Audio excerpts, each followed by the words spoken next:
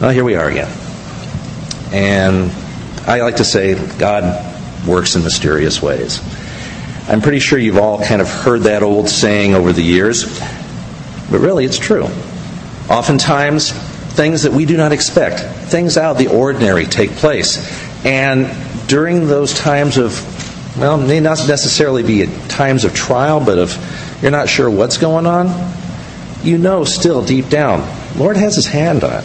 This isn't happening because Lord suddenly turned His back on you and, ooh, what happened? I'm surprised. That isn't how God works. And we cling to a promise. One promise a lot of us look to in hard times, in Romans 8:28. And we know that all things work together for good to those who love God, to those who are called according to His purpose. Now, these times, as we all know, especially the unpleasant times, are there. They're there for a reason, to test our faith. If our faith is never tested, then we never become stronger. We never become closer to the Lord. And that's our ultimate goal as believers. But at the same time, we need to keep in mind as well that God did indeed place us there. There is a reason beyond the mere testing of our faith. We're there because God wants us at that spot, at that point in time. And at such times, there is another promise from probably a less known passage, but a powerful promise nonetheless. And it's found in Isaiah chapter 43, verses 1 and 2. You don't have to turn there. I'll read it to you. But we are going to be referring back to it quite a bit tonight. Isaiah 43, verses 1 and 2. Fear not, for I have redeemed you. I have called you by your name. You are mine. When you pass through the waters, I will be with you. And through rivers, they shall not overflow you. And when you walk through the fire, you shall not be burned, nor shall the flame scorch you. We are the Lord's. And those of us who have given our lives totally over to His will and His service, this becomes a promise, a privilege that we are going to be exactly where He wants us to be while we're in His will, and He's going to take care of us every step of the way, despite what the conditions may be. Now, if we think about these verses of rivers overflowing us or walking through the flames, unless you're a fireman, this is really not normal activities in everyday life. Okay? But they really speak of all those trials that we are going to face. Some severe, some not so, some almost life-threatening, that put our faith to the test. But yet that promise assures us that we're going to be brought through safely. So what we're going to do, we're going to look at a passage of Scripture that addresses this very thing. God placing His servants in a very dangerous situation to show non-believers that He does take care of His own, and to remind puny man who's really in charge of the universe. So right now, turn in your Bibles to the book of Daniel, chapter 3, and we'll be starting in verse 1. Now, while you're turning to Daniel 3, let me give you a little bit of background information on this story. You're probably all familiar with it. It's told all the time in Sunday school. The story of the fiery furnace. Okay, Shadrach, Meshach, and Abednego. Now, the event that we are talking about tonight, this event, happened about, 120 years after Isaiah penned that verse we had just previously read. At this point in time, when Isaiah wrote those words, Judah had been in a downward moral spiral. Okay, there was this brief respite during the reign of good King Hezekiah, but as soon as Hezekiah died, it just really fell apart.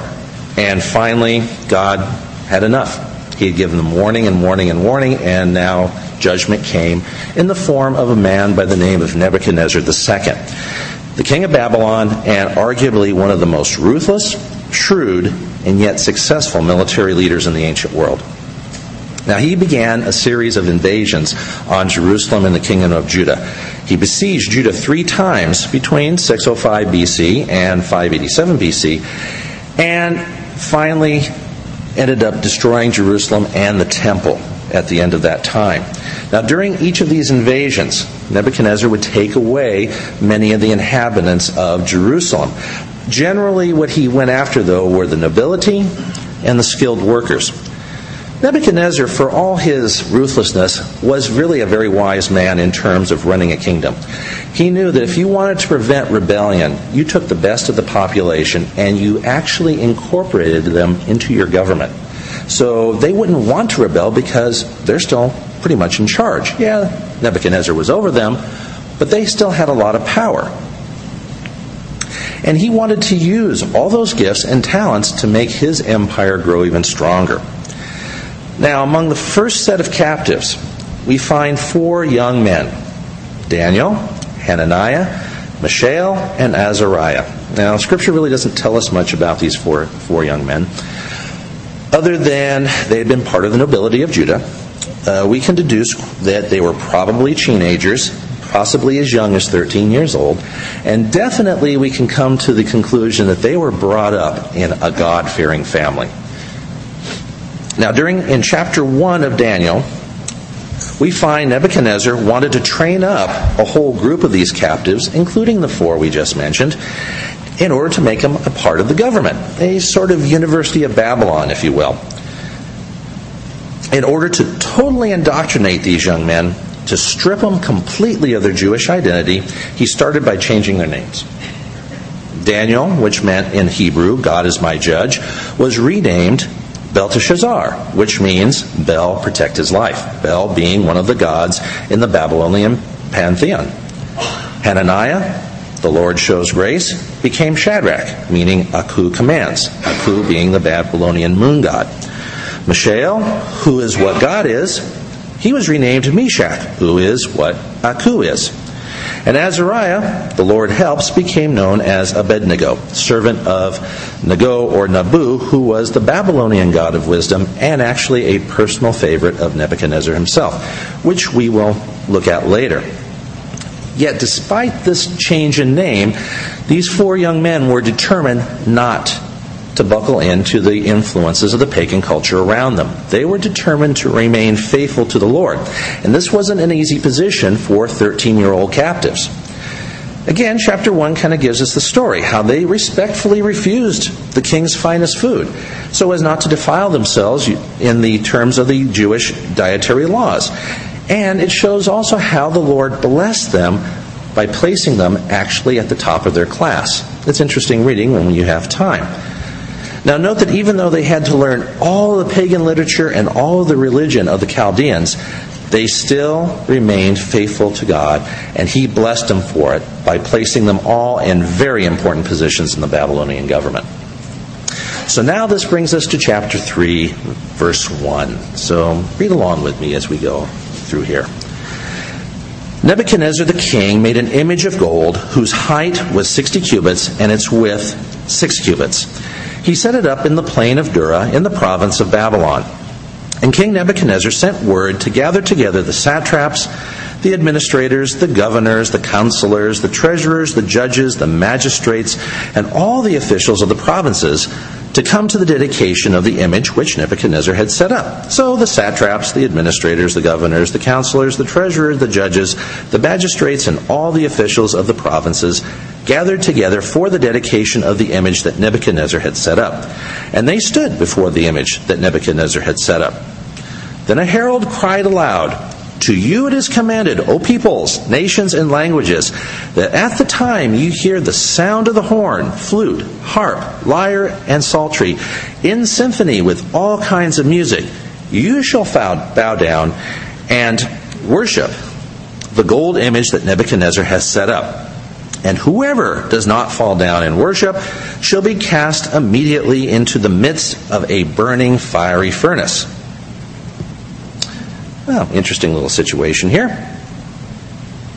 Well, as we have heard, Nebuchadnezzar meant what he said. I mentioned earlier on that he was very ruthless, and as a result, everyone knew that if they didn't bow before him, guess what? You're going to go in that fiery furnace.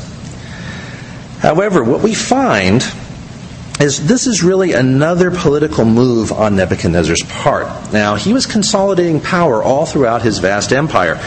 And he had many different representatives, not just of the Chaldeans, which was basically the ruling group, but all the other conquered peoples that he had brought in and was trying to put in charge. So he was playing his religious card, essentially to consolidate power. He basically said, you are all going to acknowledge my God, and probably this was Nabu, because Nebuchadnezzar was actually named after this god. His name, Nebuchadnezzar, meant Nabu, protect my son. He basically was saying, you are going to dedicate yourself to my God, and that's the end of it. You're all mine, you're all Babylonian, and let's go on and conduct the business of government. And we see also a nice picture of the bureaucracy of the Babylonian Empire in this passage. The satraps were basically the regional governors. They were right under the king. They were responsible for large sections of the empire.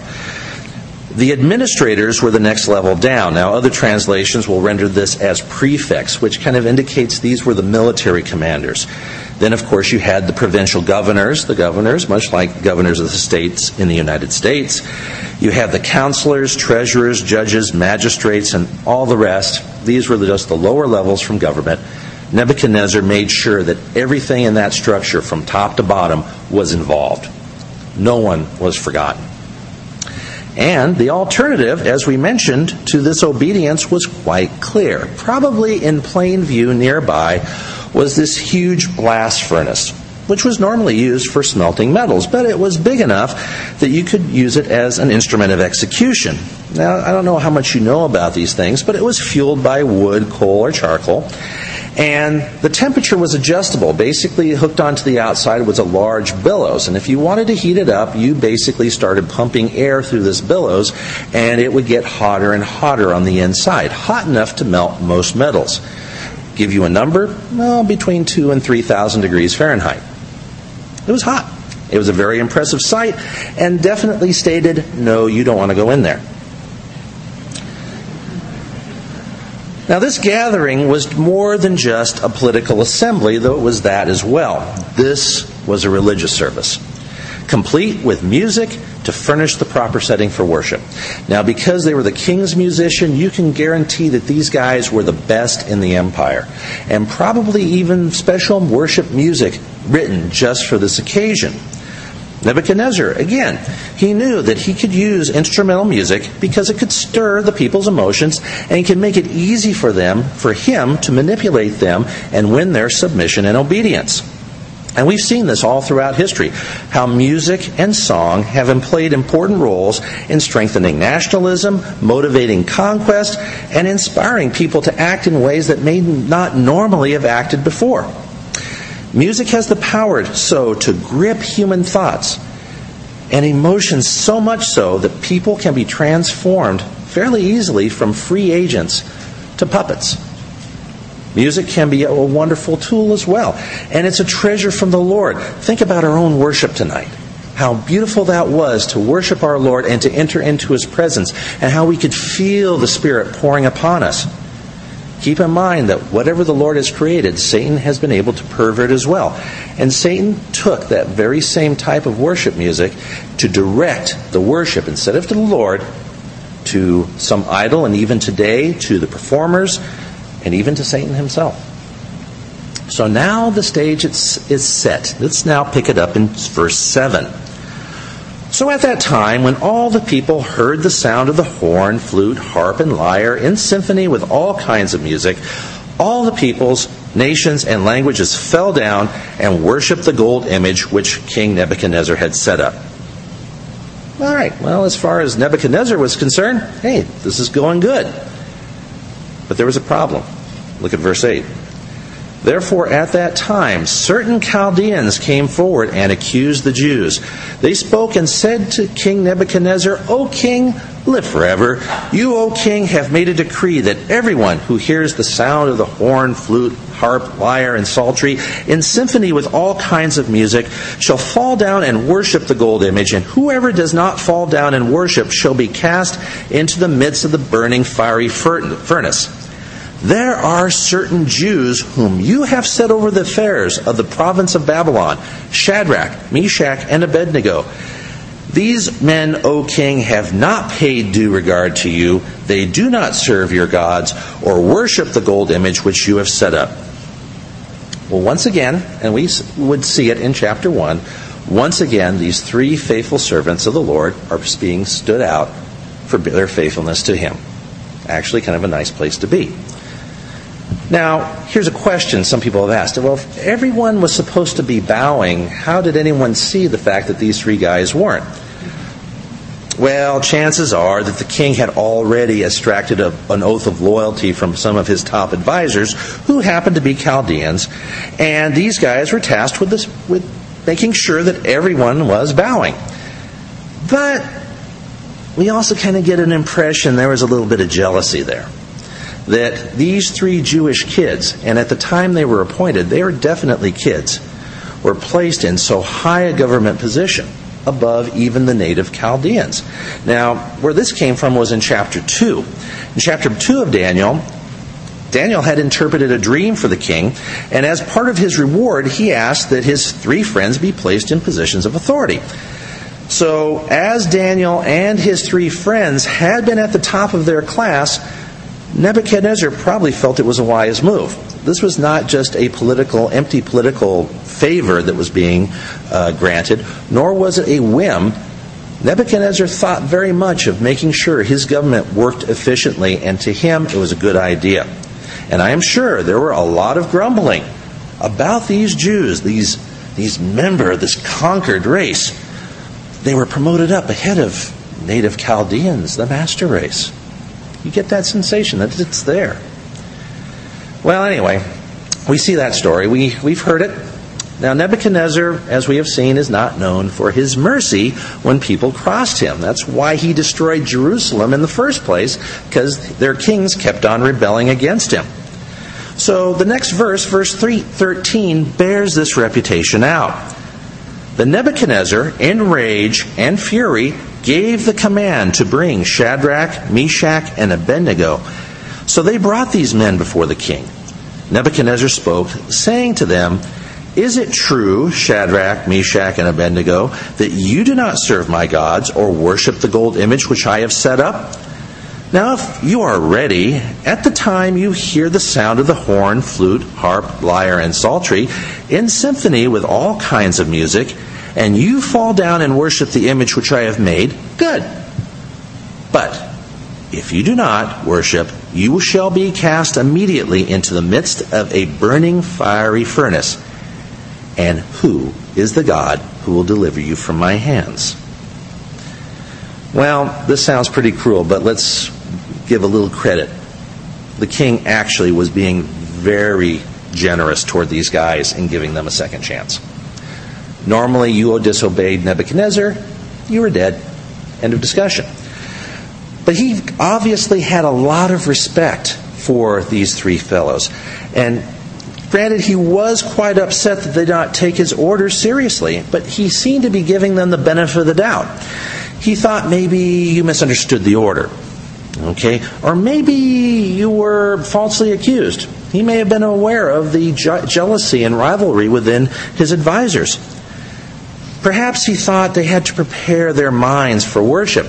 And thus his rather sarcastic remark, "Now if you are ready," okay, almost like, okay, that was a practice. "Now if you're ready, let's get on with the business." But whatever the reason, they were still expected to follow the order, and he made it clear. And just in case they had any doubts that perhaps they would escape punishment, he even threw a jab at God. "And who is the God who will deliver you from my hands?" Clearly, he has forgotten what he said about God back in chapter 2, after Daniel had made it clear that it was the God of Israel who interpreted the king's dream. Daniel 2:47 states, "The king answered Daniel and said, 'Truly, God, your God is the God of gods, the Lord of kings, and a revealer of secrets, since you could reveal this secret.'" How soon we forget. Well, what did Shadrach, Meshach, and Abednego, what was their response? "Sorry, we misunderstood. We'll go ahead with it." No. Verse 16. "Shadrach, Meshach, and Abednego answered and said to the king, 'O Nebuchadnezzar, we have no need to answer you in this matter. If that is the case, our God, whom we serve, is able to deliver us from the burning fiery furnace, and he will deliver us from your hand, O king. But if not, let it be known to you, O king, that we do not serve your gods, nor will we worship the gold image which you have set up.'" Now, at first, it may seem like they're being a little snarky by calling him by his first name instead of like the other Chaldeans that had said, "O king, live forever." Well, no, they're not being snarky. That was their privilege. They worked directly with the king, and they had that privilege to address him directly by his first name. Think of this display of faith. They knew he meant business. They knew. They saw it. They saw that thing sitting over there flaming away. They probably, from where they stood, could feel the heat of it coming toward them. We have no need to answer you in this matter. It's almost as if they're saying, Nebuchadnezzar, you know what happened when you had that dream. God's going to defend us. They knew that God had them in his hand. But they were God's servants long before they were the king's servants.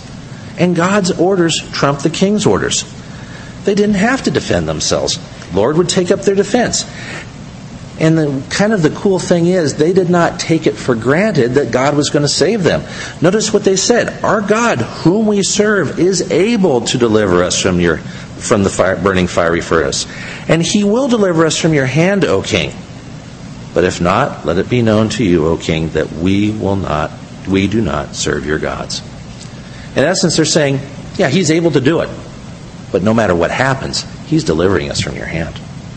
You can't hurt us once we're dead. But it doesn't really matter. We're not budging. We're here. We're faithful to our God. Go ahead and do your worst. God has preserved us this far. He's going to continue to do so. But if he wants to take us home, so be it. I have to wonder, really, if these three men had Isaiah 43, 1 and 2 in their heads when they said this. Let's read it again. Fear not, for I have redeemed you. I have called you by your name. You are mine. When you pass through the waters, I will be with you. And through the rivers, they shall not overflow you. And when you walk through the fire, you shall not be burned, nor shall the flame scorch you. This is strong faith of the saving power of the Lord, even to the point of looking at those flames that you are about to go into and still not shirking one single bit. These guys could have compromised. They could have said to themselves, well, okay, let's go ahead and bow in body, but we're not bowing on our heart. We're not praying to that God. We're praying to our own. We just look like we're bowing.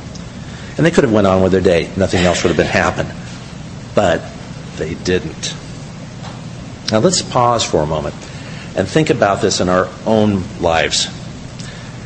It's highly, highly unlikely that we're going to ever face getting thrown into a blast furnace. I'm not saying it's impossible. It's probably not going to happen, not for our faith. But there are other situations where we may be asked to compromise our faith in much more seemingly harmless ways. Now there have been people, and we know some of them, who have lost their jobs because they stuck by their faith. They were passed over for promotion because they wouldn't compromise on their faith. Do you realize there have been more martyrs in the 20th century than there have been in the previous centuries combined? Because they stood for their faith even when they were facing death eye to eye. Now in this country we have relative freedom to practice our faith, but the thing is, more and more people tend to look at religion as a matter of opinion instead of a matter of fact. And there is a tendency now to give and take more and more in matters of faith. There's a large number of faithful Christians, and I will freely admit my grandmother was one of them, who will not take a stand for fear of rocking a boat. Oh, we don't want to offend anyone. After all, Jesus was love, and we don't want to cause confusion or take offense. And they totally ignore the fact, even though they may know it very well, that the apostles were described as men who turned the world upside down. And Jesus himself threw money changers and merchants out of the temple twice. And he wasn't kind about it. Jesus knew that the gospel was going to offend people. If we look at Matthew 24, 9 through 10, let me read it for you. Then they will deliver you up to tribulation and kill you, and you will be hated by all nations for my name's sake. And then many will be offended, will betray one another, and will hate one another. Doesn't sound good. No, it's not. But there's a promise. The promise we find in Revelation 3, 10 and 11. Because you have kept my command to persevere, I also will keep you from the hour of trial which shall come upon the whole world to test those who dwell on the earth. Behold, I am coming quickly. Hold fast what you have, that no one may take your crown. There is, by the way, another insidious form of compromise, one that seems almost so innocent that we don't think of it as such. Interfaith worship services. You may have heard a few of these. There are places that really brag about how they have these interfaith worship services. And now we're not talking about interdenominational between like Presbyterians and Methodists and so forth. No, we're talking about interfaith between different religions. Christians, Mormons, Jews, Muslims, Hindus, Buddhists, and so forth, coming together to celebrate worship. Now here's a question I'd like to ask you. If an imam, a Jewish or a Islamic holy man comes up and gives an invocation to Allah, should I pray with him, praying to God while he's praying to Allah? That's a hard question.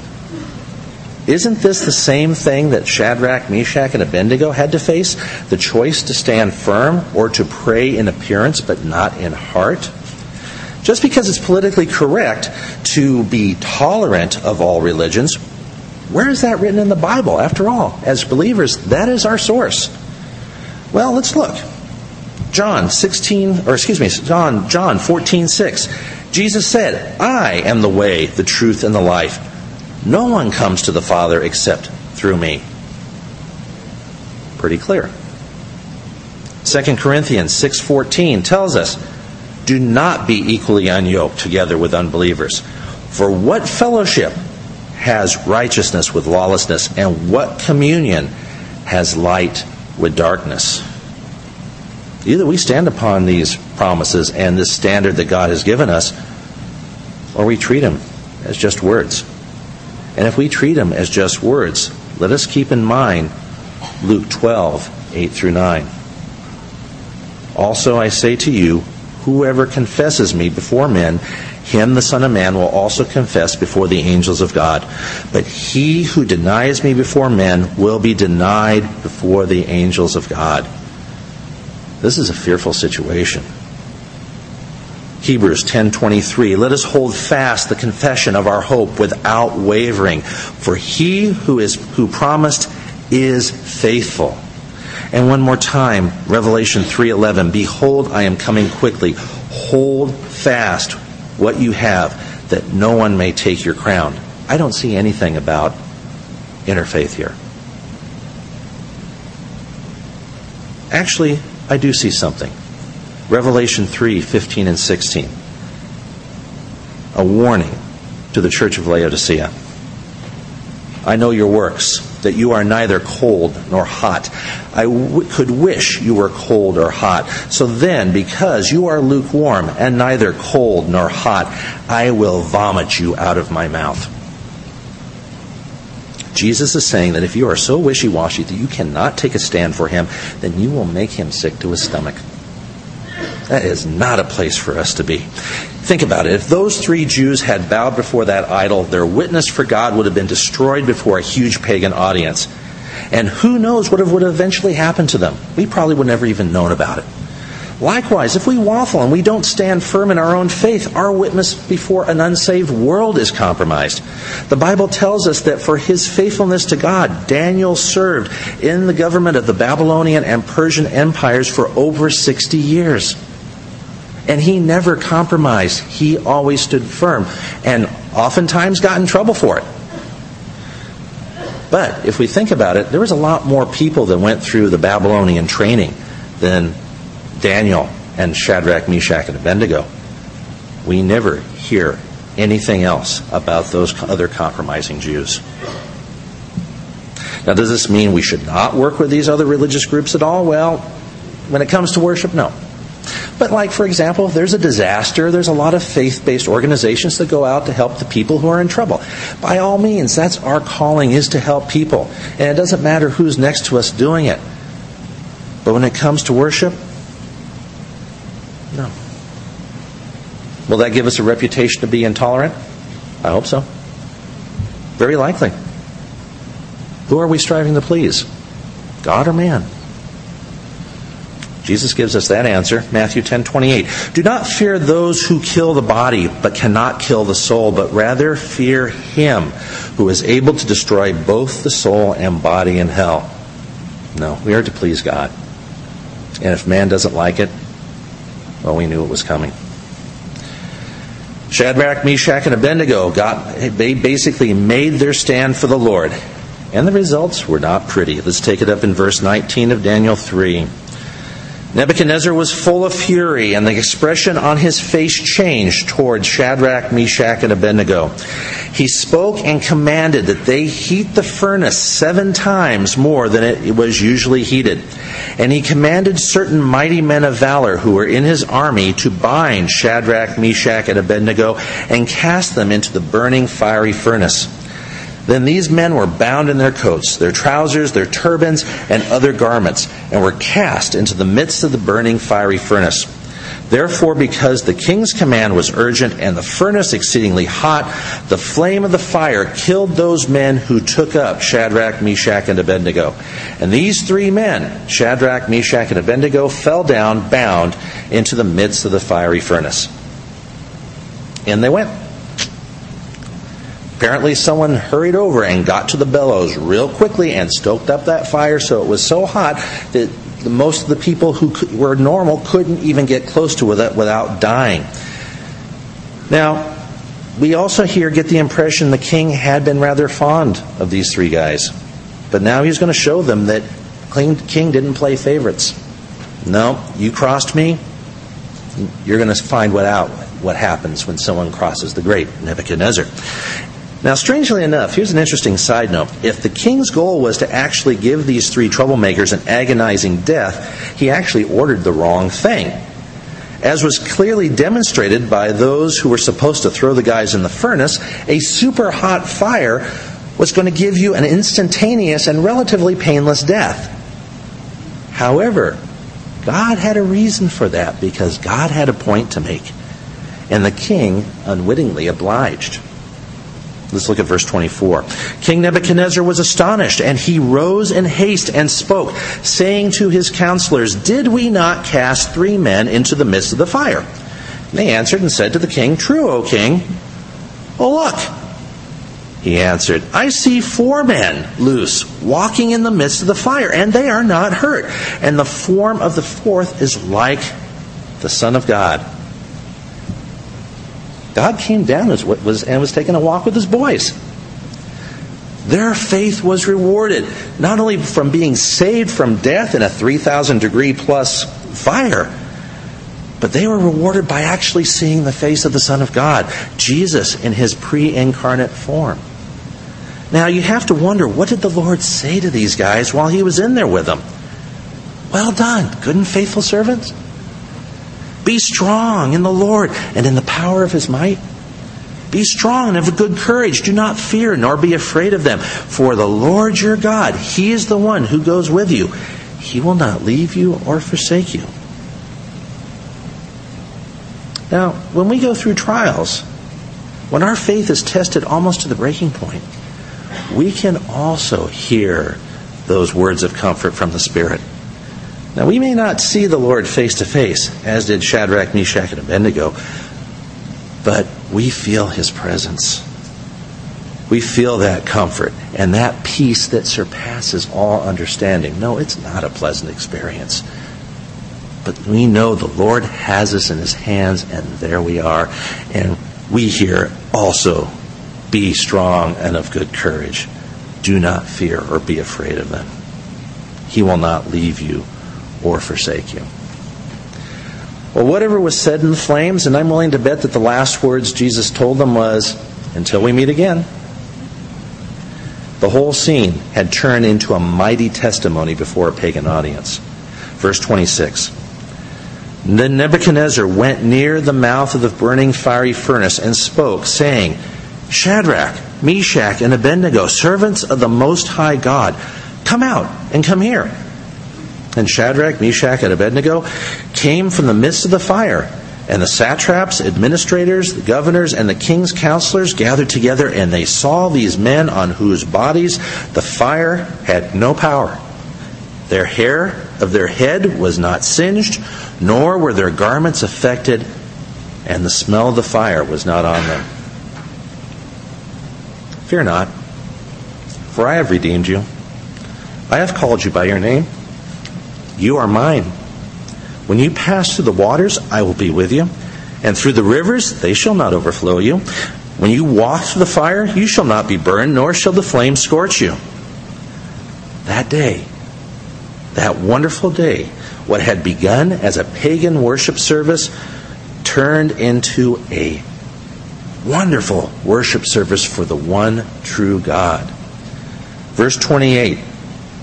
Nebuchadnezzar spoke, saying, Blessed be the God of Shadrach, Meshach, and Abednego, who sent his angel and delivered his servants who trusted in him. And they have frustrated the king's word and yielded their bodies, that they should not serve nor worship any god except their own God. Therefore I make a decree that any people, nation, or language which speaks anything amiss against the God of Shadrach, Meshach, and Abednego shall be cut in pieces, and their houses shall be made an ash heap, because there is no other God who can deliver like this. And remember, everyone was there seeing what happened, and everyone heard those words. We don't know how many people were affected by this scene. The Bible doesn't tell us. But imagine what would have happened if Shadrach, Meshach, and Abednego had compromised and went along with the rest of the crowd. What if they had not been there at all? Now, there is no record of where Daniel was all while this was going on. But what if they had joined him and missed out on this event altogether? The Lord placed these three men in this position, and looking back, we now see why. They were in the Lord's will, and they were willing to stay there without question, no matter what the consequences. Their faith was strong, deeply rooted like a tree planted by a river. They were not going to budge, no matter what could happen. Now, a couple of side notes. Nebuchadnezzar's profession of faith, on the other hand, was just words. Chapter 4 will tell us that he had another dream. And this dream had warned him that if he would not acknowledge that God alone was sovereign, and that it's not for mere men to usurp his authority or to claim credit for his works, if Nebuchadnezzar did not repent from this, he was going to lose everything. A year after this warning, in the midst of a boast, God's judgment came, and the king spent the next 7 years insane, living like a beast. Toward the end, though, God restored his reason, and it took this most humiliating experience for one of the most powerful kings in history to finally make this statement we find in Daniel 4:37. Now I, Nebuchadnezzar, praise and extol and honor the King of heaven, all of whose works are truth and his ways justice, and all who walk in pride he is able to put down. And he's speaking from experience at this point. Now, I'd like to close tonight by sharing a story about being where God wants you to be, in the center of his will, standing firm in probably the most dire of consequences. This story revolves around a businessman from Palos Verdes. His name was Norman Williams. And yes, this is a true story. Norman had given his life to the Lord when he was 7. He was raised by a praying and Bible-believing and Bible-reading mother, and he had faithfully served God all of his life. Now, in January of 1977, Norman's business partner, a gentleman by the name of Ted, asked him to join him on a Mediterranean cruise in March. Now, originally, Ted's wife was going with him, but suddenly felt compelled to stay at home to take care of their children, one of which had major health issues. And not wanting to waste the opportunity for a vacation, Norman accepted. So they left LAX on Saturday, March 26, 1977, on Pan American Flight 1336, a 747 bound for Las Palmas on the Canary Islands, a small group of Spanish-controlled islands off the coast of North Africa. Now, because of some apparent error on the part of the airline, Norman and Ted were not seated side by side. And they were not happy about this. They wanted to discuss business. They were friends. They wanted to enjoy each other's company. But they were essentially in two separate seats, actually one in front of the other. They tried to have it change, but the airline basically said, sorry, full flight, no can do. Well, they got over it, and were looking forward to this wonderful vacation, since it was the first either one had had in a long time. Now, as they approached the Canary Islands, they were told that a bomb had got off at the Las Palmas airport, and that there was a threat of a second bomb, so the airport had been closed. So they were forced to divert to a smaller airport on the nearby island of Tenerife. As the Canary Islands was an important stopover point for many transatlantic flights, there was already a large number of aircraft at Tenerife, including 6 other 747s. And this was an airport that was not designed to handle that many jumbo jets. One of those 747s was KLM Flight 4805, which was coming in from Amsterdam with a bunch of vacationers destined for Las Palmas.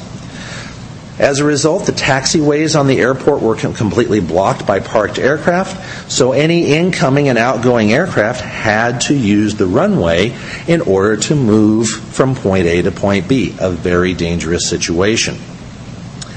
Now, while Norman's flight waited to continue its trip to Las Palmas, which, by the way, was just a 50-mile flight, very short, the fog rolled into the Tenerife airport, bringing visibility down to near zero. At long last, on the evening of Sunday, March 27th, Flight 1736 was cleared to prepare for takeoff. So the 747 started moving down the runway toward the end in order to line up to take off and land at Las Palmas. However, as they were moving down the runway, some oncoming landing lights appeared in the fog. It was the KLM 747. Having mistakenly thought that they were cleared for takeoff, and they were bearing down on this other plane at nearly 200 miles per hour. Norman said he felt a sudden jerk as the plane suddenly went to the left, and then there was a sensation of a drop as if the wheels had gone into a ditch or something. This was the effort of the pilot to try to get the plane out of harm's way. Unfortunately, it was too late. The KLM pilot suddenly saw the 747 from Pan Am appear in the fog, tried to lift off. The nose managed to miss the aircraft, but the landing gear ripped right through the Pan Am jet, 8 rows ahead of where Norman was sitting, at 200 miles per hour. The front half of that 747 fell forward away from the rest of the wreckage. Stuff was flying everywhere. The rear half of the airplane was suddenly drenched with jet fuel from the KLM 747. That plane propelled another 500 feet, landed, and slid another 300 feet when it burst into flames. Norman found himself instantly on his feet, has no recollection of taking off his seatbelt, and he was surrounded by a wall of flames. He had no clue what had happened. He thought maybe the plane had been bombed. All he knew is he was in a situation where he had to get out. He looked around. He couldn't find Ted. And it was very surrealistic of flames. And people were screaming. There was explosions, black smoke, people dead or dying. And to his shock and utter horror, those people who were burning to death around him were not screaming to God for help. They were cursing the Lord with their last breath. And he couldn't understand it. He felt that he had been given a glimpse of what hell was going to be like in those moments. And the first words out of his lips were, "Jesus! Jesus!" He repeated it over and over, and immediately he felt the presence of God with him. He assumed he was going to die. Everyone else around him had. And he knew if he lived, God was with him. If he died, God was with him. He acted to escape. He felt the prompting of the Holy Spirit telling him to go this way or don't go that way. Scripture after scripture started flooding through his mind. I will never leave you or forsake you. I am the same yesterday, today, and forever. I am the God who will deliver you. Fear not, for I have redeemed you.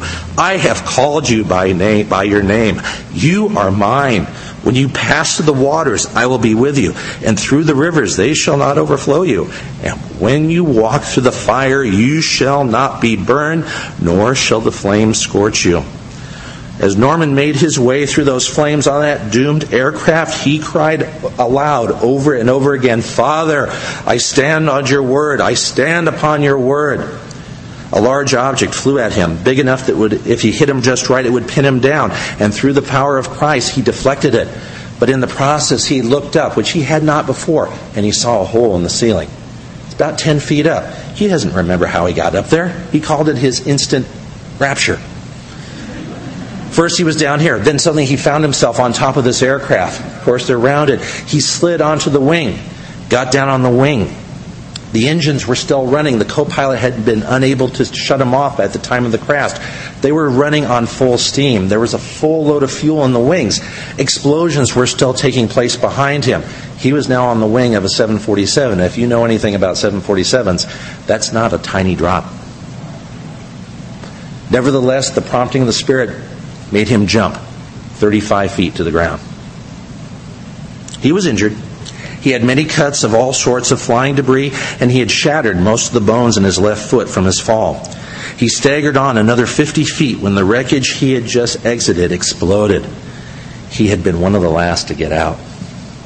But at that moment, he realized that God had kept his word. Despite his cuts, despite his injury, he had no burns. His hair had not been singed, and his clothes had not been scorched. When you walk through the fire, you shall not be burned, nor shall the flame scorch you. There were 240 people on board the KLM flight, and there were no survivors. Of the 355 souls aboard the Pan Am flight, only 61 survived, and most of those had been in that front section of the plane that fell away from the rest. All of those that were in the seats around Norman, not only were they killed, they had been burned beyond recognition. He was the only person in that section to survive. This had been, by the way, the worst commercial aircraft disaster in history before 9/11. Norman realized that there was a reason why he was there, and that the Lord had rewarded his faithfulness. Looking back, he realized God had placed him on that flight so that his business partner's children would not have been left completely as orphans. God had placed them on that flight to minister to those passengers around him during their last hours on this earth, showing the love of Jesus through his actions. God had placed him in the exact right spot so that he would survive the initial impact. God had placed him on that flight so that he could relate his testimony of the power of Christ to take care of his own and bring other unsaved people to Christ by that testimony. Standing firm under fire. Whether it be before an Oriental despot with delusions of godhood, or in situations in the workplace or in school or with family where compromise would just seem so easy and solve the problem, or in all the worst crises that we are likely to face, we must stand firm in our faith and in the promises of God. Shadrach, Meshach, and Abednego didn't do it in their own power. Norman Williams didn't do it in his own power. Neither do we have to do it in our own power, because God promised us that he would never leave us.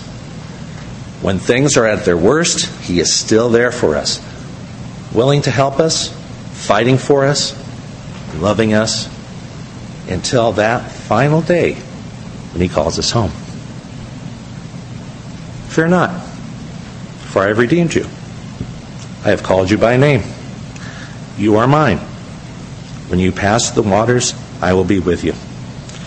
And through the rivers, they shall not overflow you.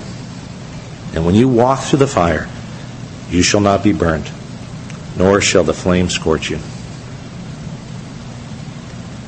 Brothers and sisters, stand firm under fire. Let's pray. Father, we thank you for the lessons that we learned from Shadrach, Meshach, and Abednego. How that you have us in your hand, and that No matter what happens, we are yours. Father, it's so hard these days to be firm and strong. Something has come into the church in many places where it seems like that defending your faith or standing for what you believe in just isn't fashionable. But Father, that's not what you had in mind for your children. You did not create us as cowards. You created us to be strong in you, not in our own power. And so tonight, Father, as we're praying here, I pray for those who maybe are worried about not being strong enough for you. Maybe they have compromised. Perhaps they're facing a situation where compromise would be the easiest way out. Maybe they are honestly considerate of others and don't want to rock the boat. Father, put your hand upon these people. Fill them with your Spirit. Fill them with your power. Fill them with your strength and your might. Fill them most of all with their courage and that knowledge that you will never leave them nor forsake them, no matter what. And maybe you're here tonight and you maybe only have barely a clue of what I'm talking about. Who is this Jesus? Who is this person that you're talking about, that if you trust in Him, you'll have that peace? But whoever that is, I want to know. I want that peace. I've been under fire. If you're one of those and you want to be under the Lord's wings, to have Him take care of you, raise your hand now. Or perhaps you've been with Him for years, but again, you're kind of falling away a little bit. You're not staying firm like you were at one time. You're compromising. Again, if you're one of those, go ahead and raise your hands. Bless you, sir. Bless you, sir. And in the back. Father, put your hand upon these men. Put your hand upon them now. Give them that strength. We cannot do it in our own power. We cannot be the men you want us to be by ourselves. That's why you gave us the Spirit. Pour your Spirit upon these believers and give them that strength and that peace that surpasses all understanding.